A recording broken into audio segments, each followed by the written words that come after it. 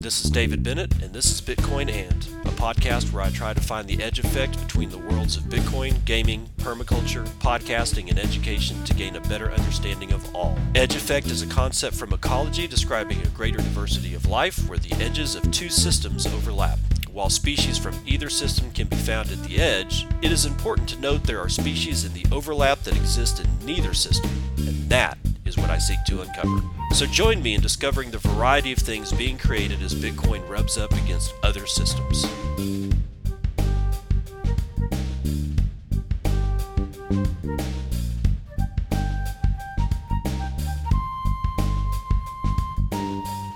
Who will be the first critic to say, I was wrong about Bitcoin? How many decades must the Bitcoin network persist before the staunchest of Bitcoin haters like Krugman and Rubini swallow their pride and admit that it was all just a big misunderstanding? How many trillions of dollars in value will the Bitcoin network, a once-in-a-millennia monetary phenomenon growing at an unprecedented pace with unstoppable momentum, have to capture to convince everyone that it's here to stay? What if the internet was created so that Bitcoin could be possible, a precursor technology to a more advanced, self-sustaining, stateless, leaderless, permissionless living network sustained by pure electricity, greed, and more importantly, human ingenuity, allowing our civilization to advance towards its necessary and inevitable discovery of better money? The irony is that Bitcoin is ownerless, yet we're all its owners, a network that exists solely for one purpose: to mathematically, cryptographically, and programmatically keep its ledger honest and to preserve the objective truth about its history. That's it, simple and elegant.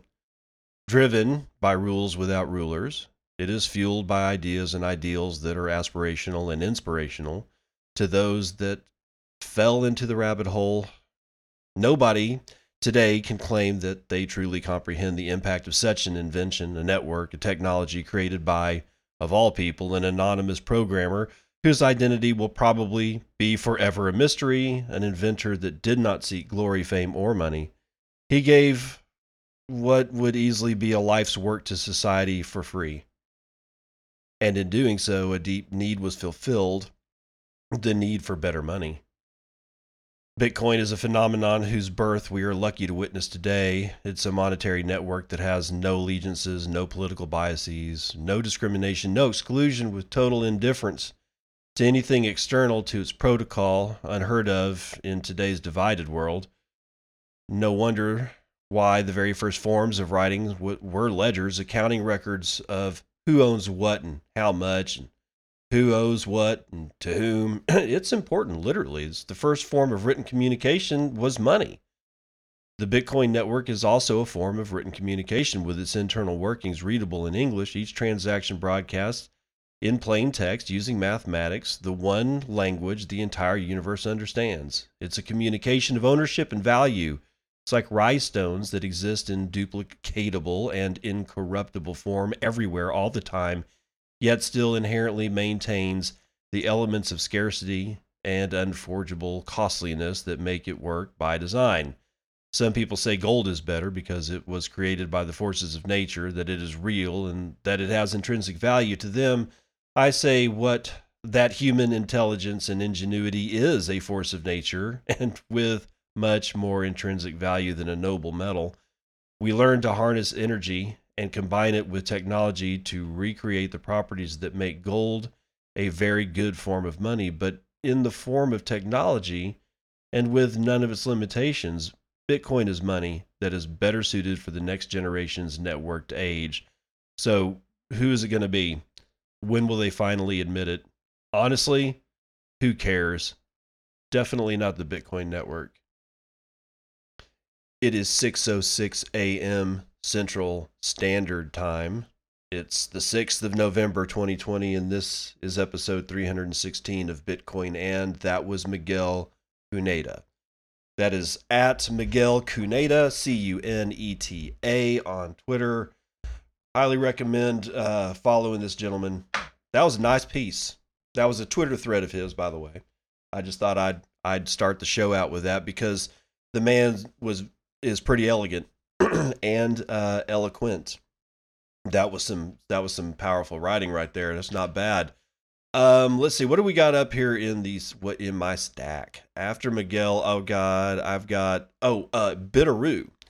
I've got a tweet up here that says, and another exchange to get into the Lightning Network game, albeit that we have to wait for the formal launch just a bit. And what I'm talking about is this. I came across this exchange between Adam Back and Ethan at Bitaroo. That's Bitaroo. Now this is Australian, so if you're out not an Australian, you may not be able to have access to it. But anyway, Bitaroo exchange is it's a cryptocurrency exchange, but they're doing Lightning, man.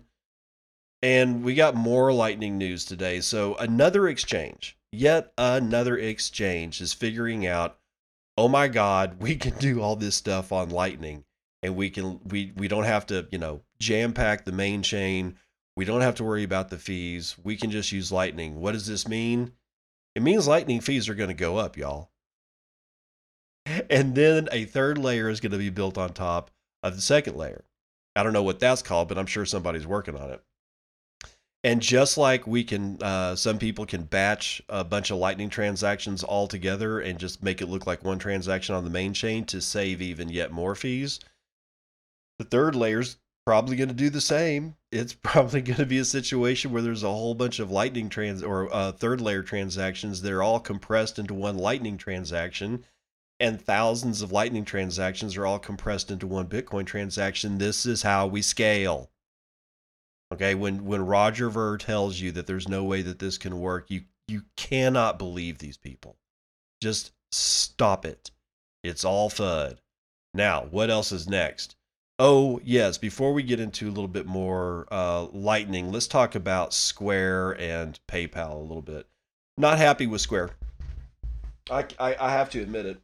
I mean, I use them, but I'm not happy with the actions of Square as of late. It's not fees. It's not, it's not that they went into shitcoinery. It's that they pulled the plug on it. They've pulled not one or two. Apparently this has happened quite a bit, but they pull the plug on people's accounts. And this, I'm not going to read the tweet or talk about who it is, but somebody was bitching on Twitter that they got their account pulled, and it looks to me that they're saying that it looks to them that they got $1,000 sitting in their Cash App, and their Cash App is not. Did I say PayPal? I meant that I'm not happy with Cash App right now. Okay, if I did say PayPal, I'm sorry.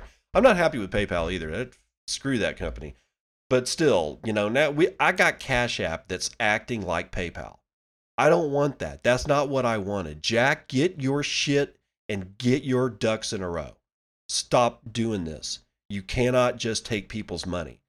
Give this gentleman or woman their money back and go on your way, and stop pulling the plug on people, because you're starting to piss us off.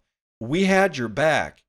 And if you do this shit very much longer, we are not going to have your back. And we're just not. We've put up with shit like this before. We've given people 3 or 4 chances that come into the space and try to be, hey, this is cool. Yay, look, it's this guy. And then they fuck it all up. You are not beyond the realm where you can fuck this up. And you are heading down that path. Stop it. Anyway, with that said, I have Charles Edwards, who is this is at CAPRIOLEIO. I have no idea how to pronounce that, but his name seems to be Charles Edwards. And he says, and this is sometime this morning, this is huge. Square is selling double the Bitcoin that is made, produced. And now PayPal is doing the same. PayPal is almost 3x Square. We already know Grayscale is consuming a similar magnitude. This is a Bitcoin supply crisis. Base case, expect huge price moves from Bitcoin. So the thing that sucks about this tweet is that I don't know that Square is selling double the amount of Bitcoin that is produced by mining. I mean, he just didn't include I've read that before, but in a tweet like this, it'd be nice to actually have the, like a subtweet or a tweet thread that shows the different stories of where the information is coming from. So let's just go ahead and assume this is true. Man, that is a supply crisis, and it's not like yesterday when we started seeing some major movements to the upside on Bitcoin price. I saw at least two tweets, or rather two pieces of evidence that suggested that we're running out of Bitcoin to sell. And if we're running out of Bitcoin to sell and people want Bitcoin, what do you think happens? It's the one thing in economics that you were taught as a child that is actually true. If there's a lot of demand and very little supply, the price has this tendency to go up. I call it number go up technology. Let's see where maybe this one will shed some light at least on the Square issue with consuming Bitcoin. This is Jeff Benson writing for Decrypt.co. Square doubles quarterly Bitcoin revenue to $1.6 billion. People are increasingly buying Bitcoin from Square's Cash App.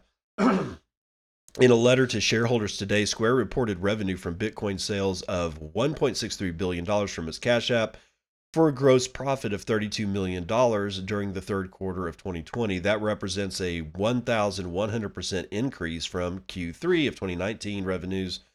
Revenue is also up from the second quarter of 2020 when Square raked in $875 billion from consumers buying Bitcoin on the Cash App.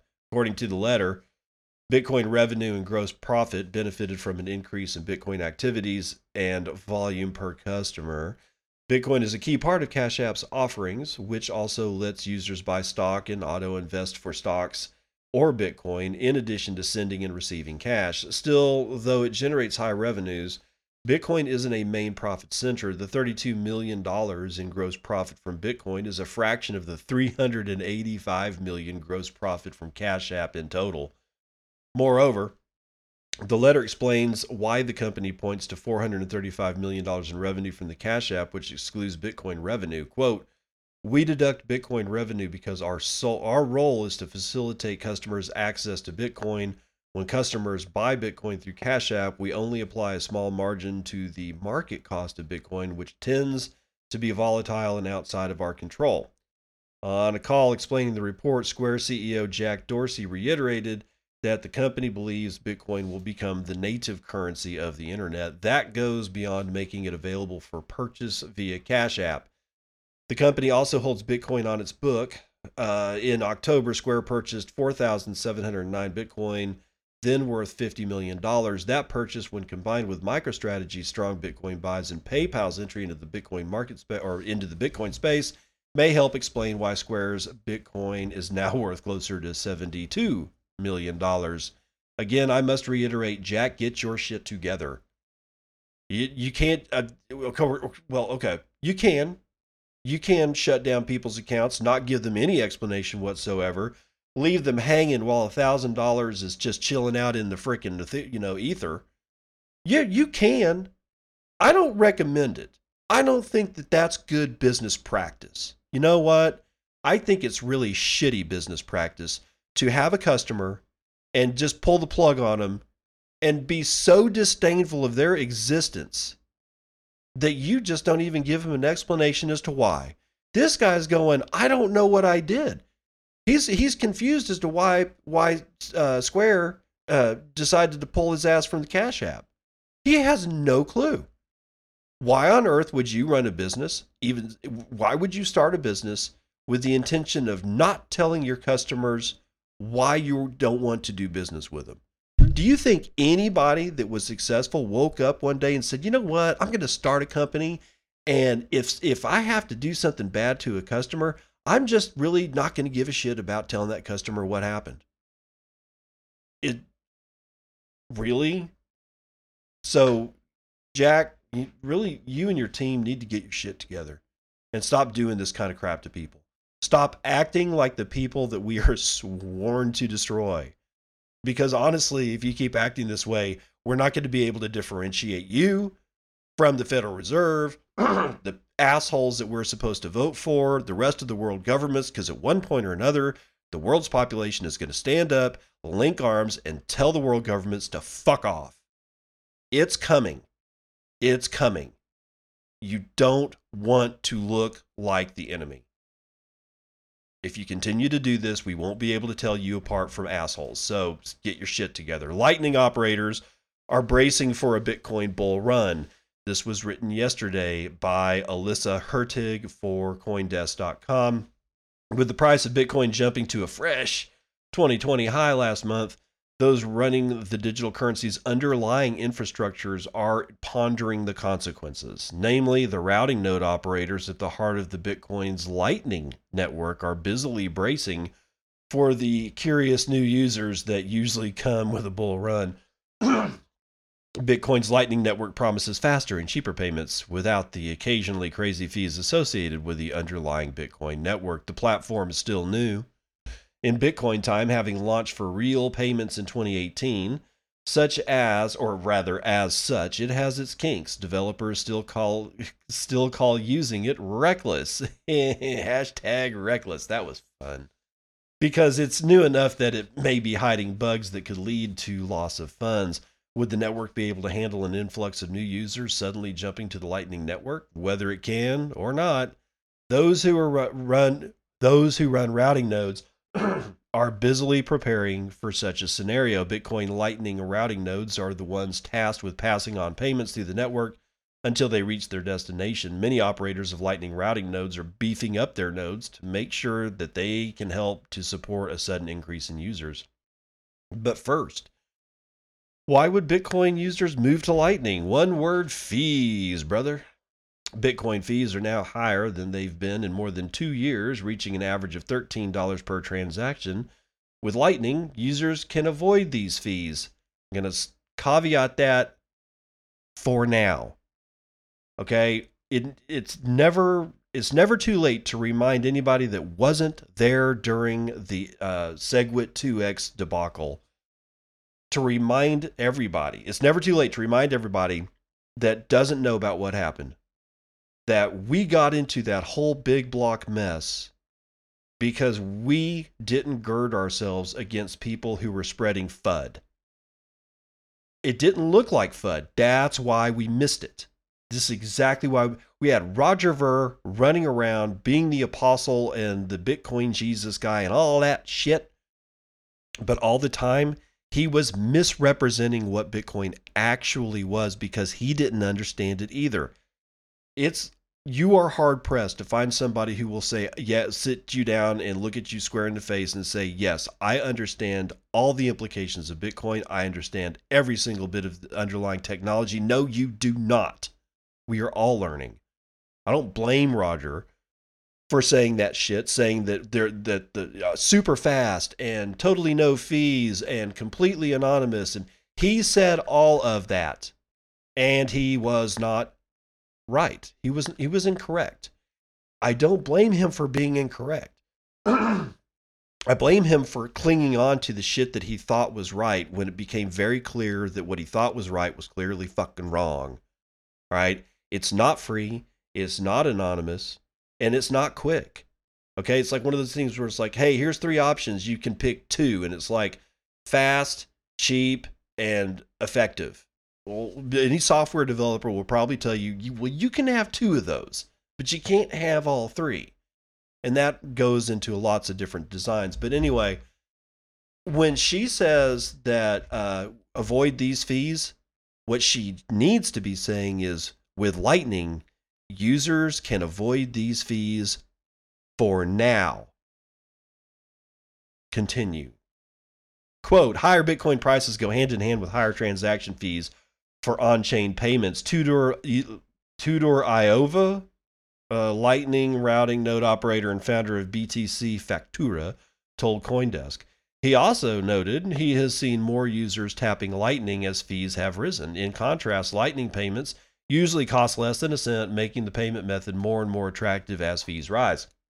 That said, setting up a Lightning channel, a means for sending Lightning payments, requires a Bitcoin transaction. It's kind of like a one-time setup fee for creating a Lightning account.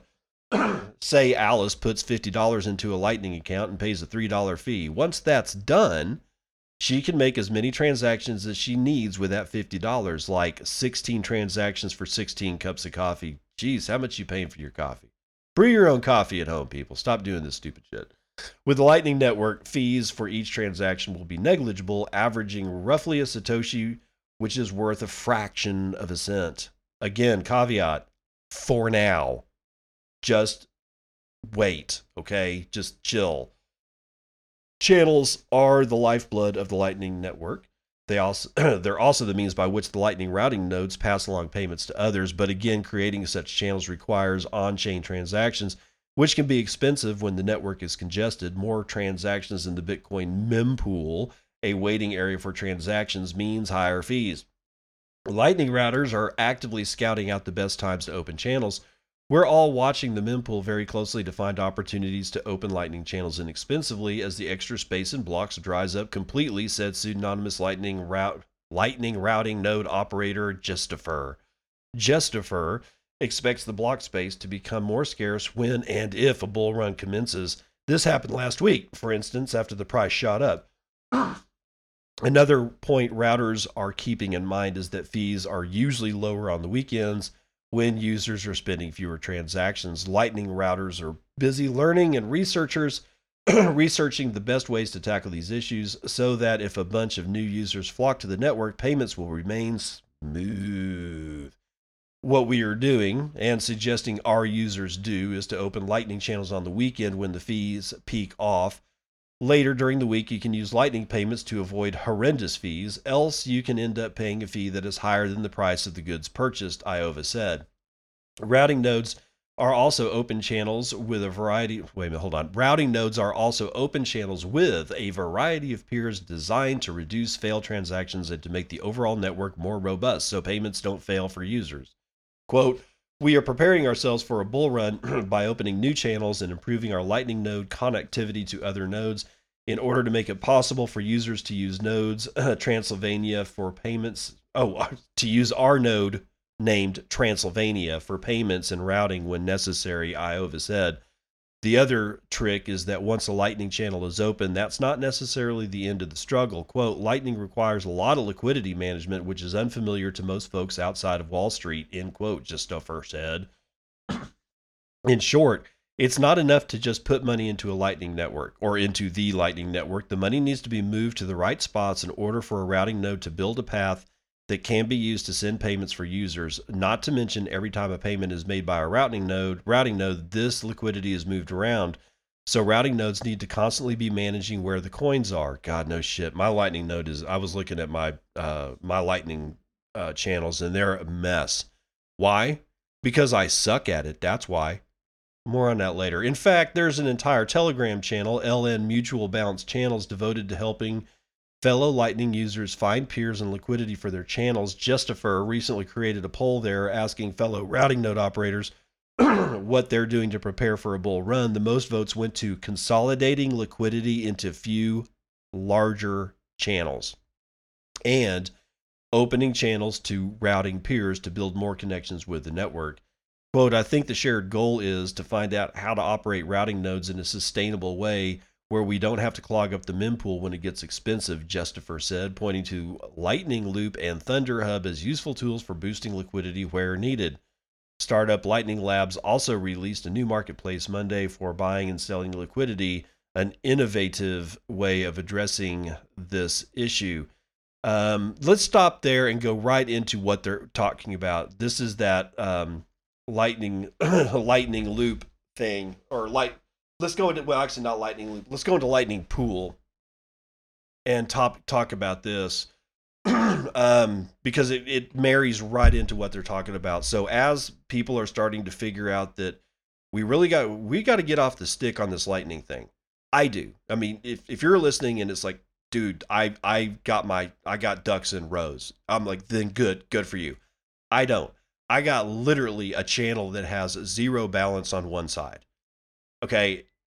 I can't do everything, y'all. I mean, shit, but let's find out if this tool might help a brother out. This is BTC Times' Nick Chong writing on November the 2nd. Lightning Labs rolls out marketplace for Lightning channel liquidity. By the way, this is BTC Times. Lightning Network development startup Lightning Labs is rolling out a new product dubbed Lightning Pool. The new tool seeks to bring together node operators to trade across inbound and outbound Lightning channel capacity with each other. With the launch, Lightning Labs tackles one of the Lightning Network's major pain points: efficient capital allocation, and through that, increased overall liquidity. Okay, now I talked about this on, like, was it either Tuesday or Monday or something like that? But this is so important, and now the what was, Lightning Pool was released, but now that it's been released, we can kind of take a look at it. I'm going to be taking a look at Lightning Pool several times. So this is, if you're saying, hey, you've already read this. No, I haven't. This is now one of the first pieces of digested news over the Lightning Pool news release that there is. Okay, so that's why I'm doing this. And I will be doing several more from now on as news comes out. The Lightning Network operates via a grid of channels which can be opened between counterparts such as merchants and consumers and used to transact Satoshis, the smallest units of Bitcoin. A channel is opened through an on-chain Bitcoin transaction in which Bitcoin is locked up on the Bitcoin main chain and unlocked on the Lightning Network. Lightning channels allow for rapidly accelerated Bitcoin transactions in a trust-minimized environment.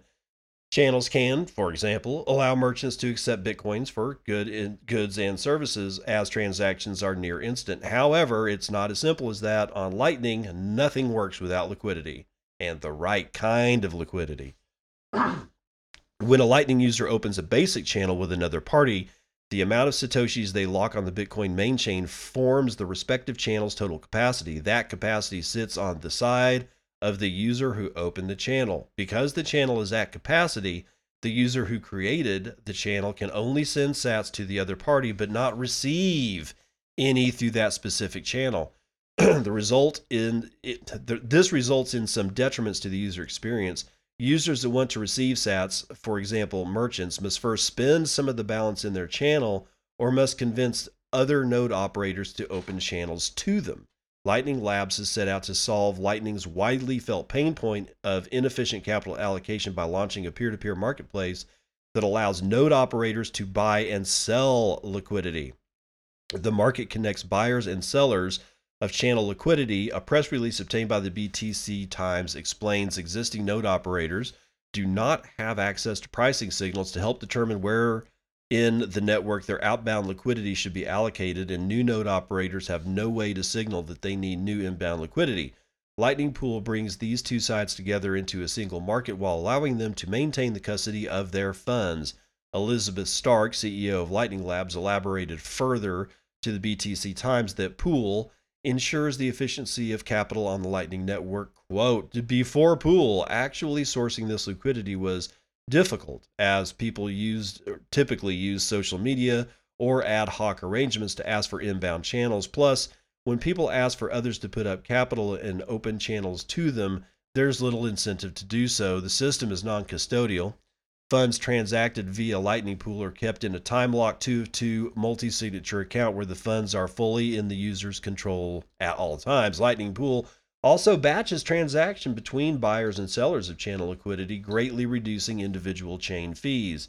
Aside from its potentially significant implications for the development of payments on the Lightning Network, Lightning Pool is also the first instance of a Lightning Finance, or LiFi, as Lightning Labs calls it.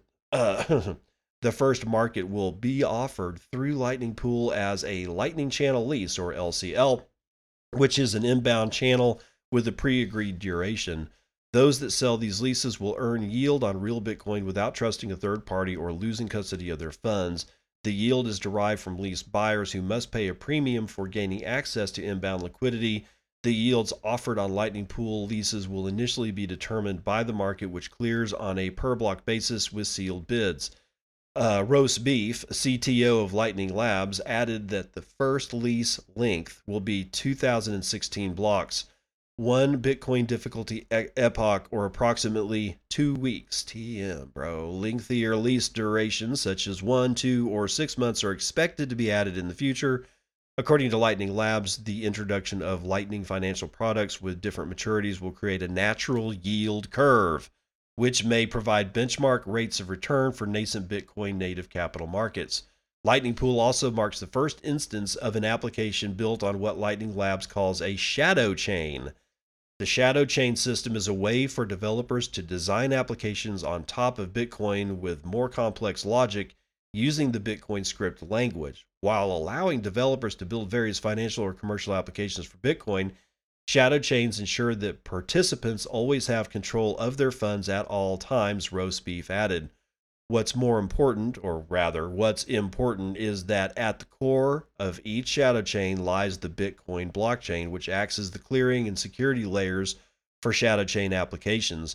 Lightning Labs is a leading player in the Lightning Network development. Well, duh. The startup was funded by Twitter and Square chief Jack Dorsey, who has stated previously that he thinks for Bitcoin to work as a means of payment, it must become more time efficient and cost effective for users.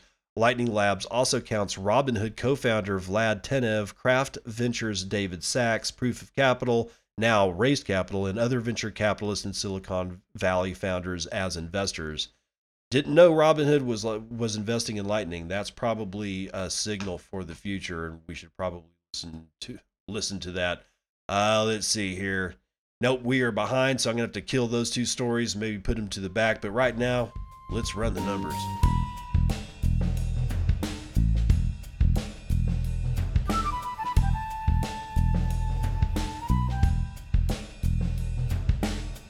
Futures. It's the future. Now, this is futures and commodities because, well, the markets haven't opened. And why? Because it's 6:35 in the freaking morning, dude. Oil is down again, 3 points to the downside. It's going to come in. West Texas is going to come in at $37.6. Brent North Sea also has dropped damn near 3 points. It's going to come in at 39.81. Natural gas is up to the upside almost a point. But apparently yesterday it had some struggles after the bell opened. Apparently because it was over $3 yesterday, and it's down below $3. $2.98 for 1,000 cubic feet of that. Gold is up again, 0.36 points. It is going to come in at $1,952. Hey, Peter Schiff must be happy. Silver is at $25.83. That is actually a 2.5 point move to the upside. Nice, dude. Nice.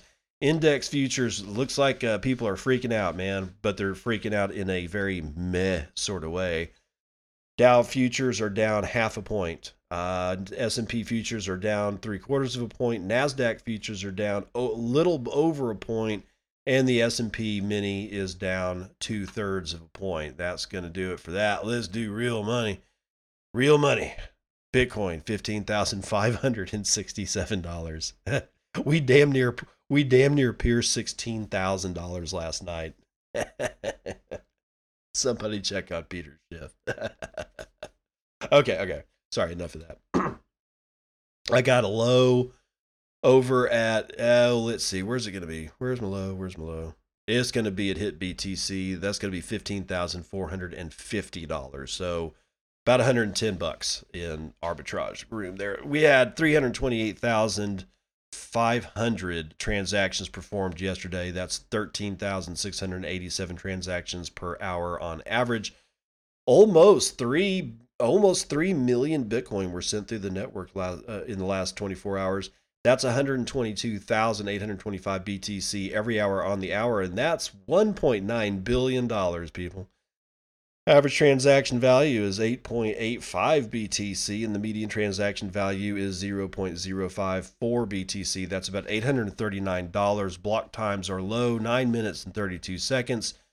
Almost 2 BTC are being taken in fees on a per block basis, and 274.6 BTC have been taken in fees overall in the last 24 hours. Wow. Only 900 Bitcoin were produced in that 24 hours as the mining subsidy. 900. 274.6 BTC were taken in fees. Okay.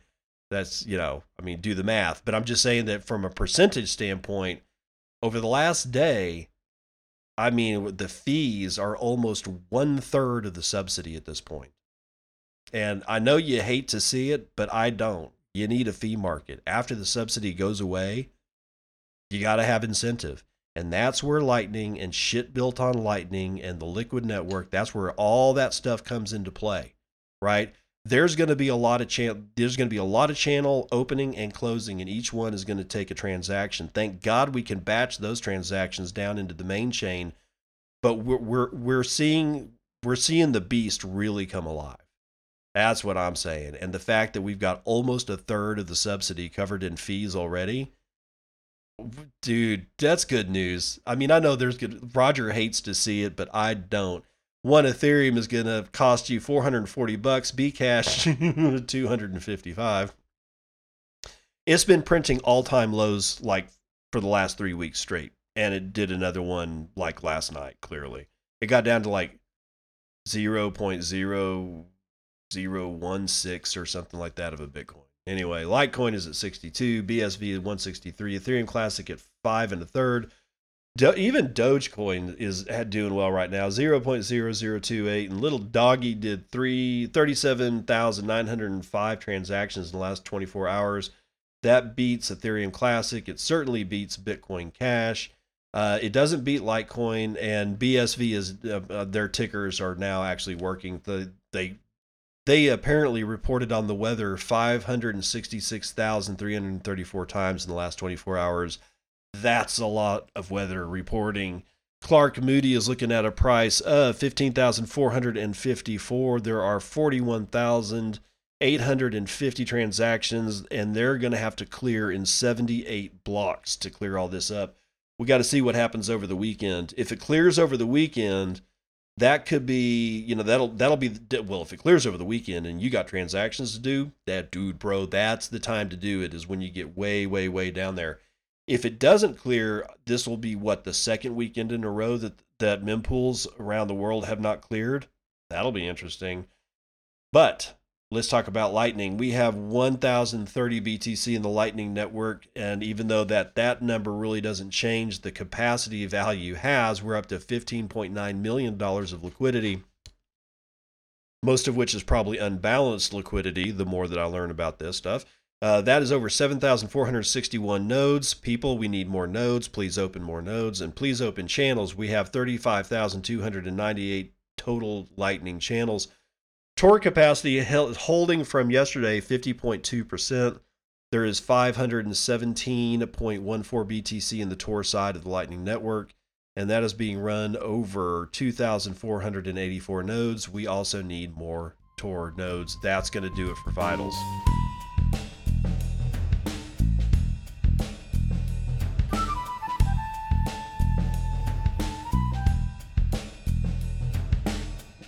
Welcome to part 2 of the morning roundup. Bitcoin miner revenues surge to pre-halving levels. Helen Parks is going to tell us about it.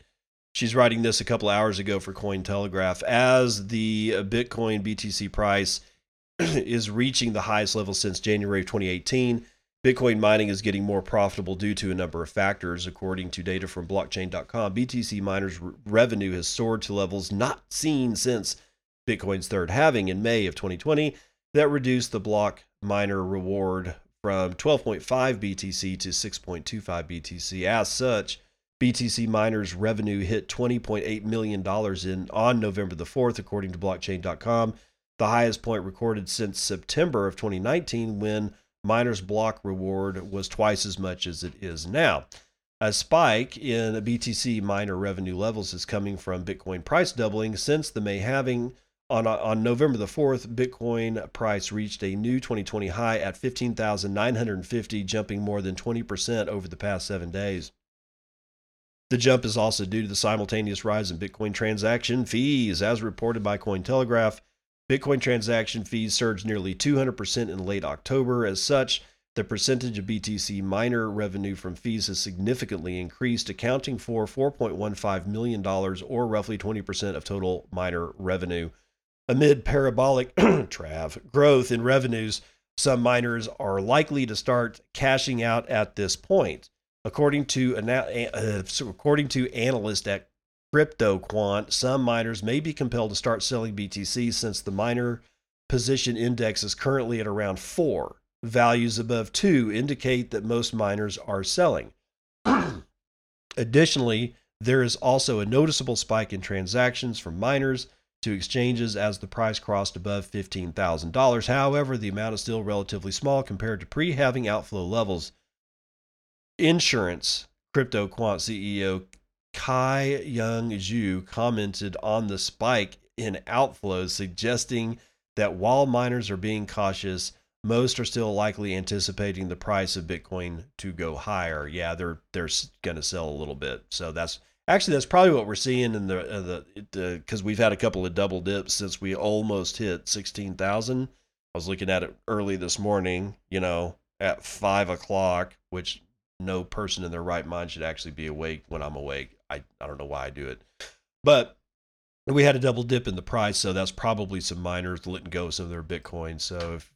But be aware, it's not going to be very much longer before there is just no Bitcoin to buy. Oh my God. And at that point, are you really going to sell it into fiat to then go buy something like a house or a car or whatever it is? Honestly, why go through all that work? Just if you're a merchant, start accepting Bitcoin today. Figure it out. And for those people that can't figure it out, start crying on Twitter as to why the hell they can't get a hold of people who know how to do this shit for them. We need consultants. I would like to actually be your consultant, but I got to learn how to do all this shit myself. And it's like ranching, or what I'm trying to say, wrangling cats. I mean, every time you look around, there's either a new cat is come into the fold and you're like, God, I got to go get this one. I mean, it's a mess, but we need merchants to be taking Bitcoin. We need people to be paying their shit in Bitcoin. We need consultants to be teaching people, merchants and users or customers, how to use Bitcoin and how to do Lightning and how to do batching and how to how to think about liquidity. And we need more companies that help us think about liquidity in ways that we don't have to watch. But it's happening, guys. It's happening. It makes me happy that I'm in Bitcoin and not in compound finance, because their fork just froze $1 million in Ethereum tokens. Yeah. You hate to see it happen unless you don't. Colin Harper writing this for CoinDesk.com. Let's see, when was this? Oh, this was yesterday. Yes. Some $1 million in Ethereum tokens is locked in a new DeFi app after its developer made changes to the protocol's interest rate smart contracts. DeFi lending platform Percent Finance, a fork of Compound Finance, wrote in a blog post on November 4th that some of its money markets experienced an issue that can result in permanent locking of user funds. The team froze money markets specifically for USDC, Ethereum, and wrapped Bitcoin, or that shitty WBTC. A total of 446,000 USDC, 28 WBTC, and 313 ETH, worth approximately $1 million, are currently frozen. Half of those immobile funds belong to Percent Finance's community mod team, according to the post. Withdrawals for other markets are open, but the team is urging users not to borrow from any of the Percent Finance markets in the meantime. The Discord discussion regarding the vulnerability, VFAT, an Ethereum and Percent Finance developer, said the developer who forked Percent Finance from Compound Finance used old contracts from Compound instead of newer, much better versions. VFAT moved to upgrade some of the smart contracts, specifically those that handle the interest rate for the platform's loans.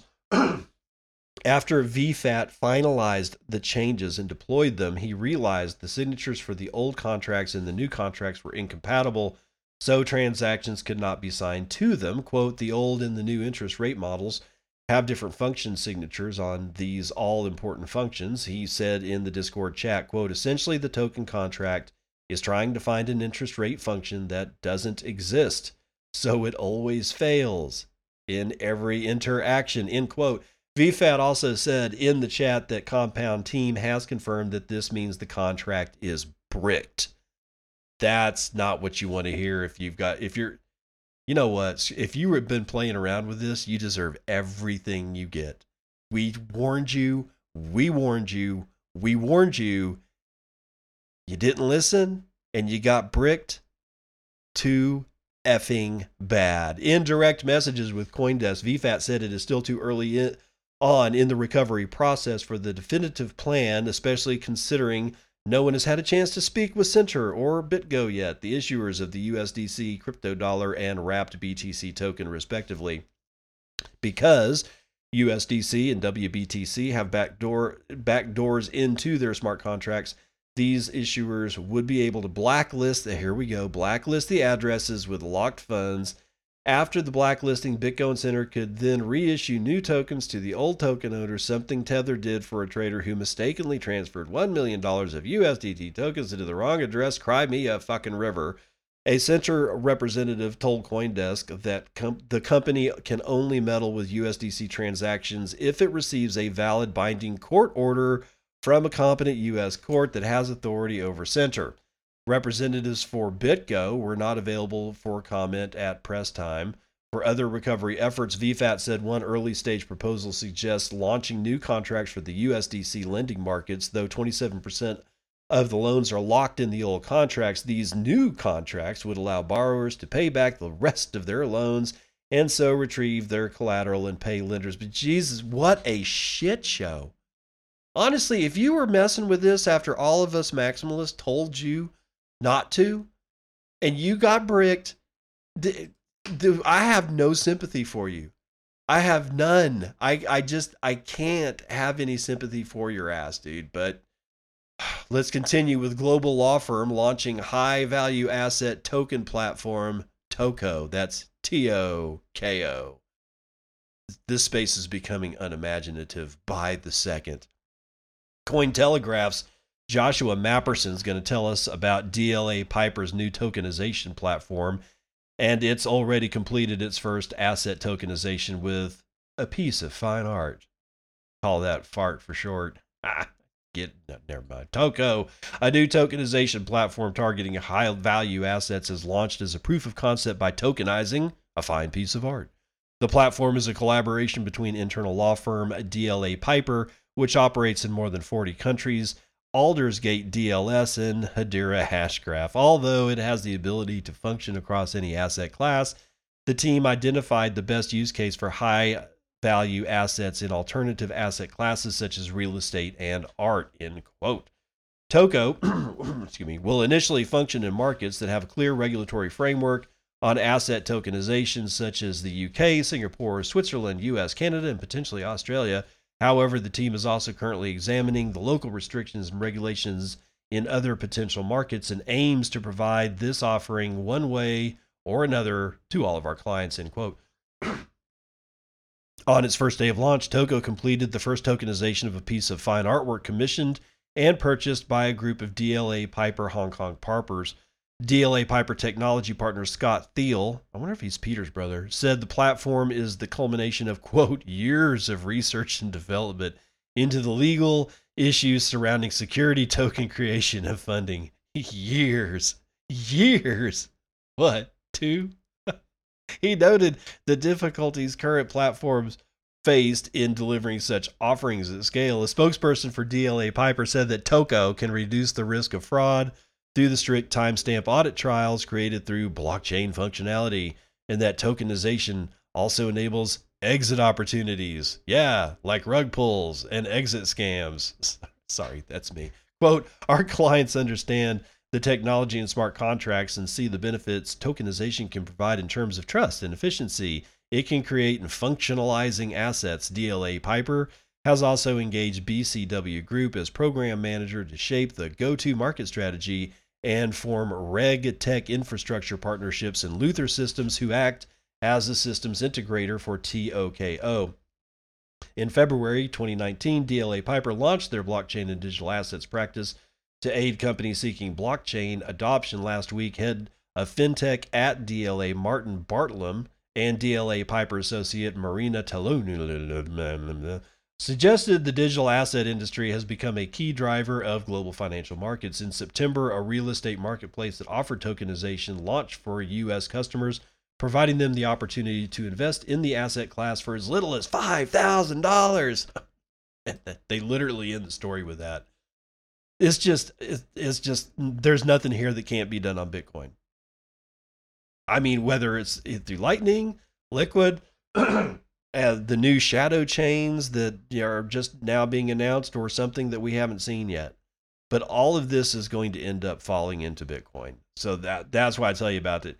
I mean, people are going to tokenize. Yeah, humans are going to humans are going to tokenize. It's just the way and people are going to scam. Generally speaking, people are going to scam other people.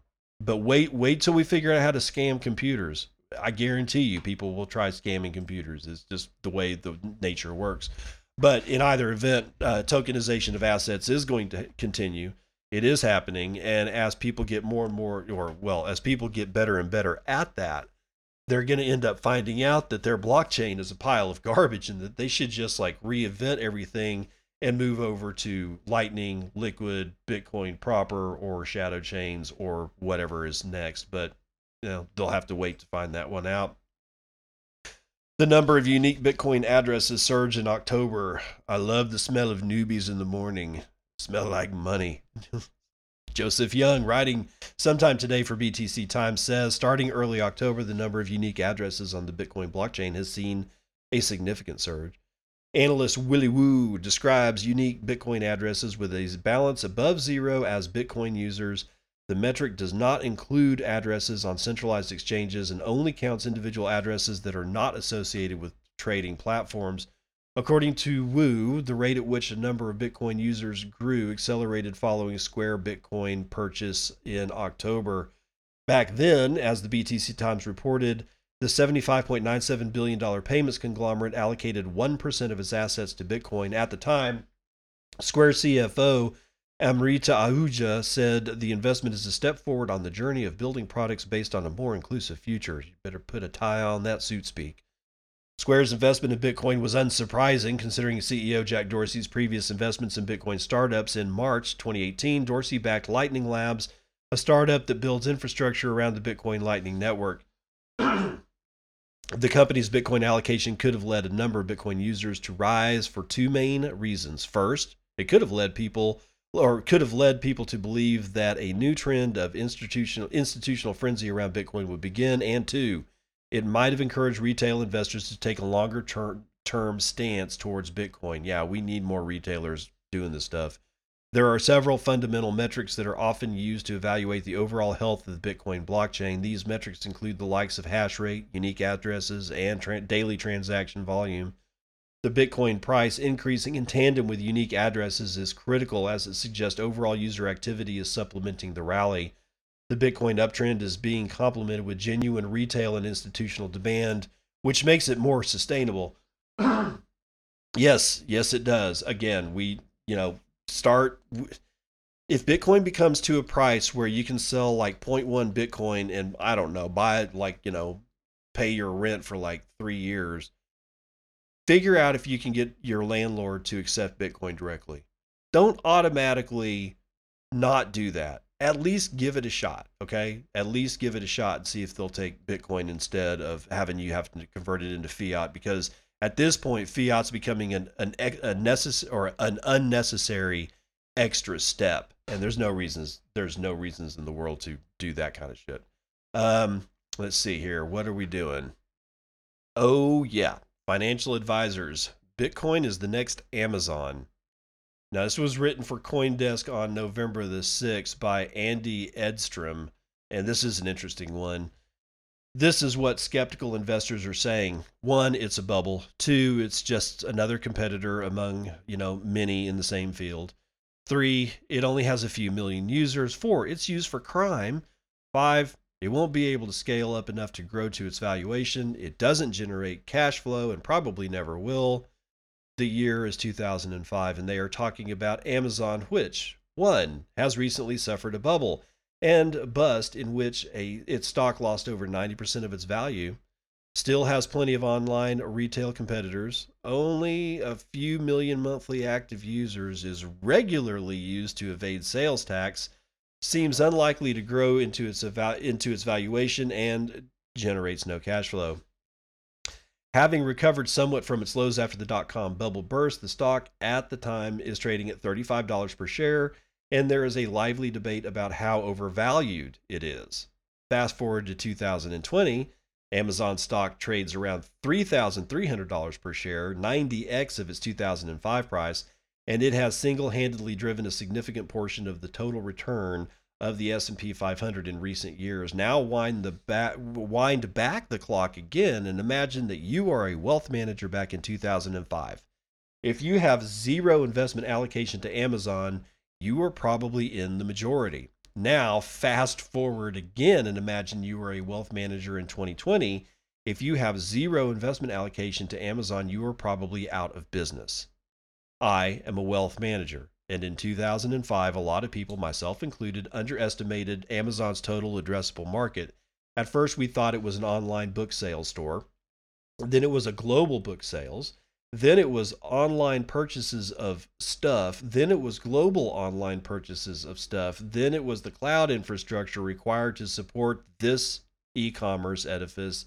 Then, quote, wealth managers who didn't buy Bitcoin for their clients will be like those wealth managers who never bought Amazon, out of business, end quote.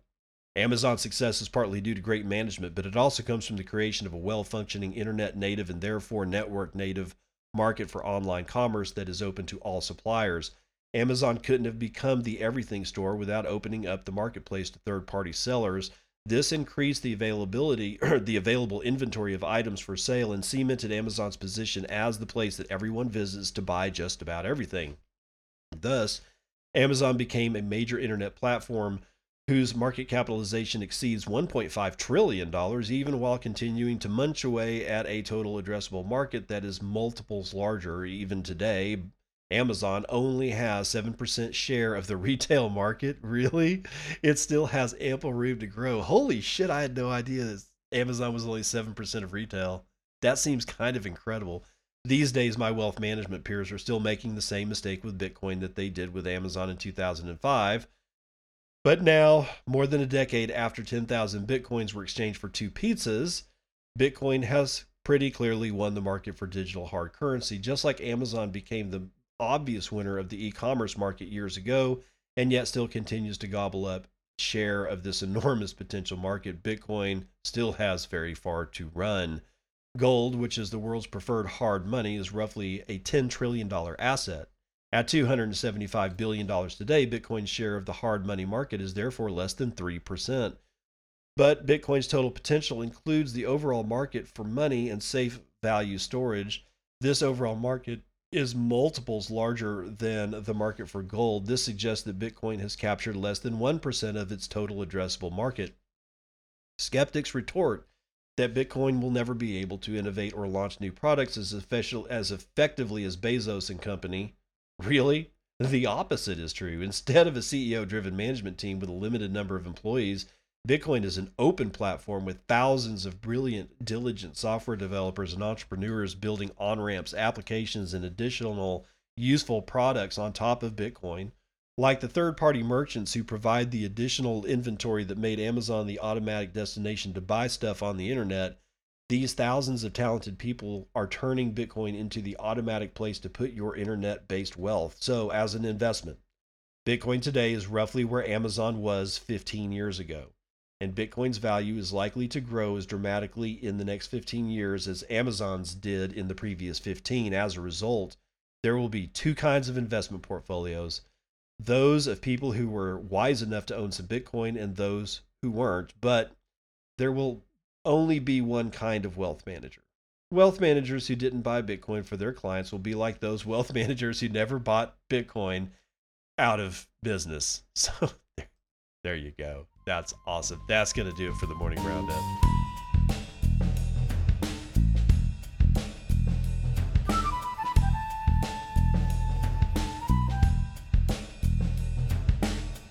A terrible joke brought to you by Dad Says Jokes, who says, after playing guitar for years, I thought I could learn to play the piano, but it's not an easy instrument to pick up.